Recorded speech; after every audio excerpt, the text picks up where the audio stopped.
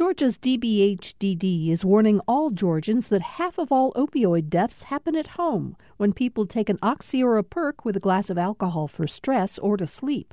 Learn more about protecting families from opioid overdoses at opioidresponse.info. If you like hearing the news from around the state here on Georgia Today, you'll probably like hearing how Georgia's agriculture economy feeds the country and the world on A Fork in the Road. I'm David Zelski, and on the Fork in the Road podcast, we feature stories from Georgia's farmers, fishermen, merchants, artisans, chefs, and others who help provide Georgia-grown products to folks in the Peach State and beyond. Find it online at gpb.org/podcast or download it on your favorite podcast platform.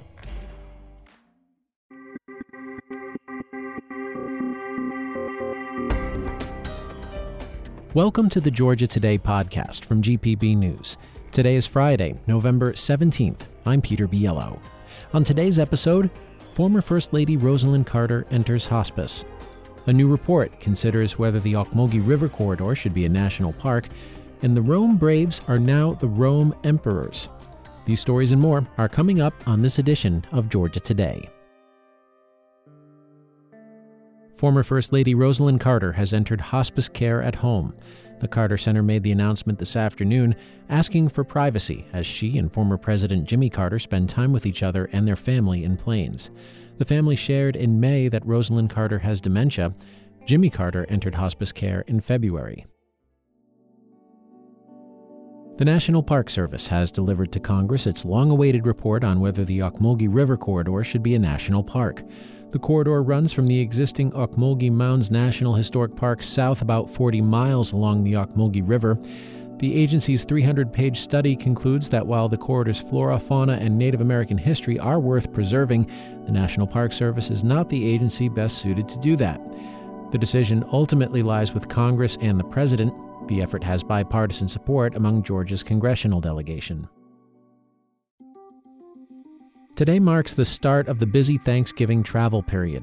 GPB's Sarah Callis has more on what to expect if you're flying through Atlanta's Hartsfield-Jackson International Airport this year. Over 3.5 million travelers are expected to pass through the world's busiest airport over the Thanksgiving holiday season, which lasts until November 28th. Airport officials say it is expected to be one of the busiest times of an already busy year. Robert Spinden, the federal security director at Atlanta's airport, says that TSA staff have already screened 2.8 million more passengers than this time last year. 8 out of the top 10 busiest days ever for TSA in Atlanta have been in 2023. Airport officials are recommending that passengers arrive 2.5 to 3 hours early for their flights during Thanksgiving week to account for long security lines. Additional security lines will be open on busy days. For GPB News, I'm Sarah Callis in Atlanta.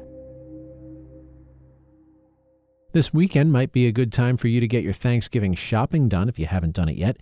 Shoppers in Georgia may encounter a pleasant surprise at the supermarket. The whole meal has gotten less expensive. That's according to an analysis by Scholaroo, which says Georgia ranks 6th with an overall year-over-year meal price drop of a little over 20%. Scholaroo looked at data for the cost of feeding a dozen people at the Thanksgiving table and included prices for a non-organic whole turkey, mashed potatoes, stuffing, green beans, sweet potatoes, cranberry sauce, rolls, and apple pie with whipped cream. Turkey prices in Georgia are about $35, which is lower than most other states. And for all your last-minute cooking tips, remember to tune in to Turkey Confidential, the Splendid Table's annual Thanksgiving show. Host Francis Lamb will take calls and rescue some cooks and offer tips on making this year's meal a success. Catch it Thanksgiving Day at noon on GPB. The city of Valdosta has paid a $56,000 fine for water quality violations and a fish kill last year. The Georgia Environmental Protection Division cited the city in September for multiple sewage spills. City officials say they're making progress on new pipes to address water quality issues, but Suwannee Riverkeeper John Quarterman says old pipes are only part of the problem. It's not just lack of infrastructure. It's not just collapsing sewer mains. It's also been lack of oversight of contractors. Along with the fine, Valdosta agreed to implement procedures to oversee contractors. The city also has new management in its utilities department. The changes come more than a year after dying fish and E. coli contamination were found in a waterway that leads to the Suwannee River. The city of Brookhaven, north of Atlanta, is taking action after anti-Semitic flyers were distributed in several of its neighborhoods last month. City council members voted this week to amend the city code to outlaw overnight canvassing. They also approved a proactive ban against people projecting unauthorized images and messages. The projection ban comes 2 weeks after neo-Nazis beamed a laser message praising Adolf Hitler onto a highway overpass in nearby Cobb County. A land swap in Macon-Bibb County means a long-dormant historic health club in the heart of downtown will see new life. GPB's Grant Blankenship has more. The Macon Health Club first opened back in 1908 as a YMCA and went through several hands in its life as the place where downtown movers and shakers broke a sweat. The owners were the biggest hospital in town, now called Atrium Health, when the club was closed in 2016. The multi-story building, taking up most of a block, has been dormant since. Now, Atrium has given the property to the Macon-Bibb County Urban Development Authority. Macon-Bibb Mayor Lester Miller says he has big plans for the place. We're going to make sure that the health club returns to downtown Macon. We're also going to make sure we have a new hotel nearby, along with some good housing that we all need. According to the Development Authority, all of that is contingent on how financing and business plans shake out in the future. For GPB News, I'm Grant Blankenship in Macon.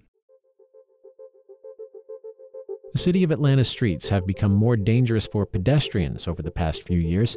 State Department of Transportation data show a steady increase in the number of pedestrians killed on Atlanta streets.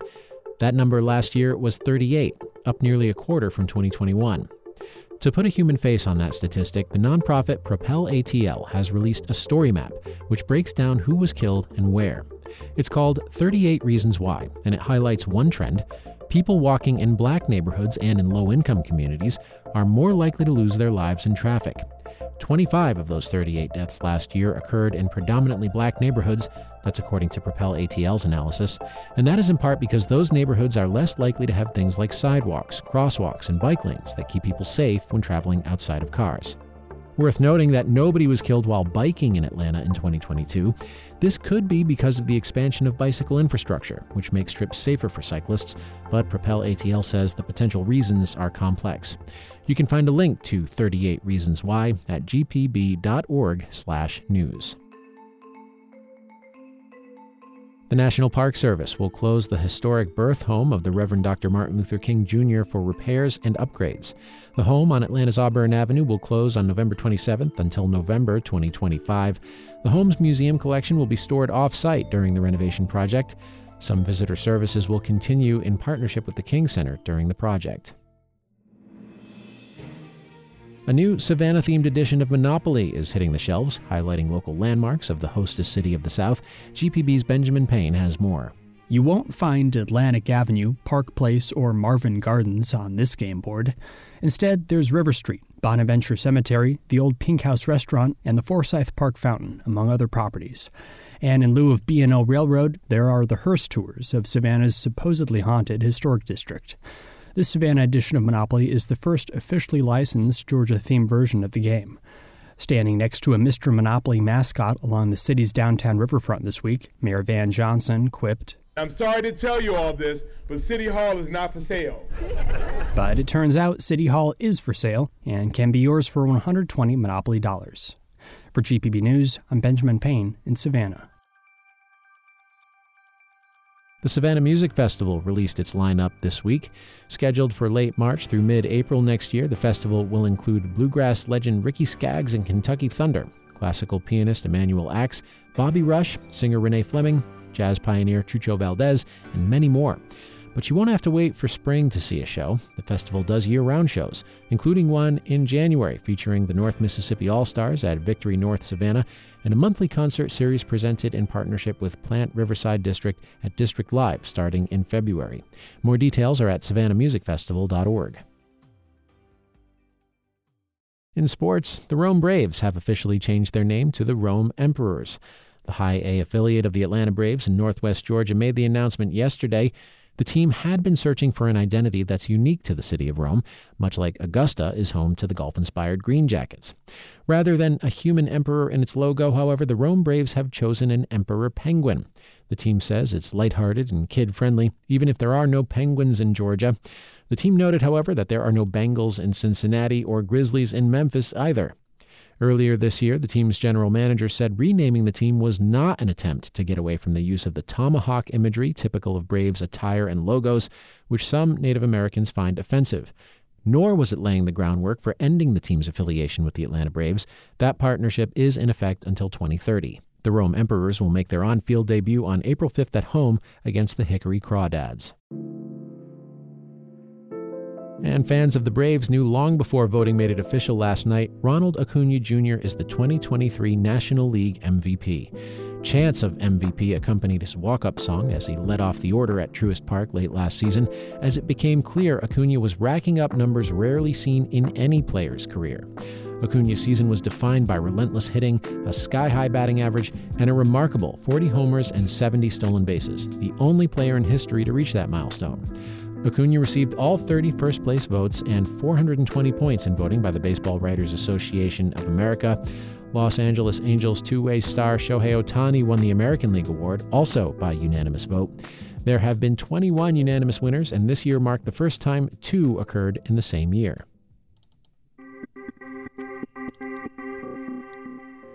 And that is it for this edition of Georgia Today. If you want to learn more about any of these stories, visit gpb.org/news.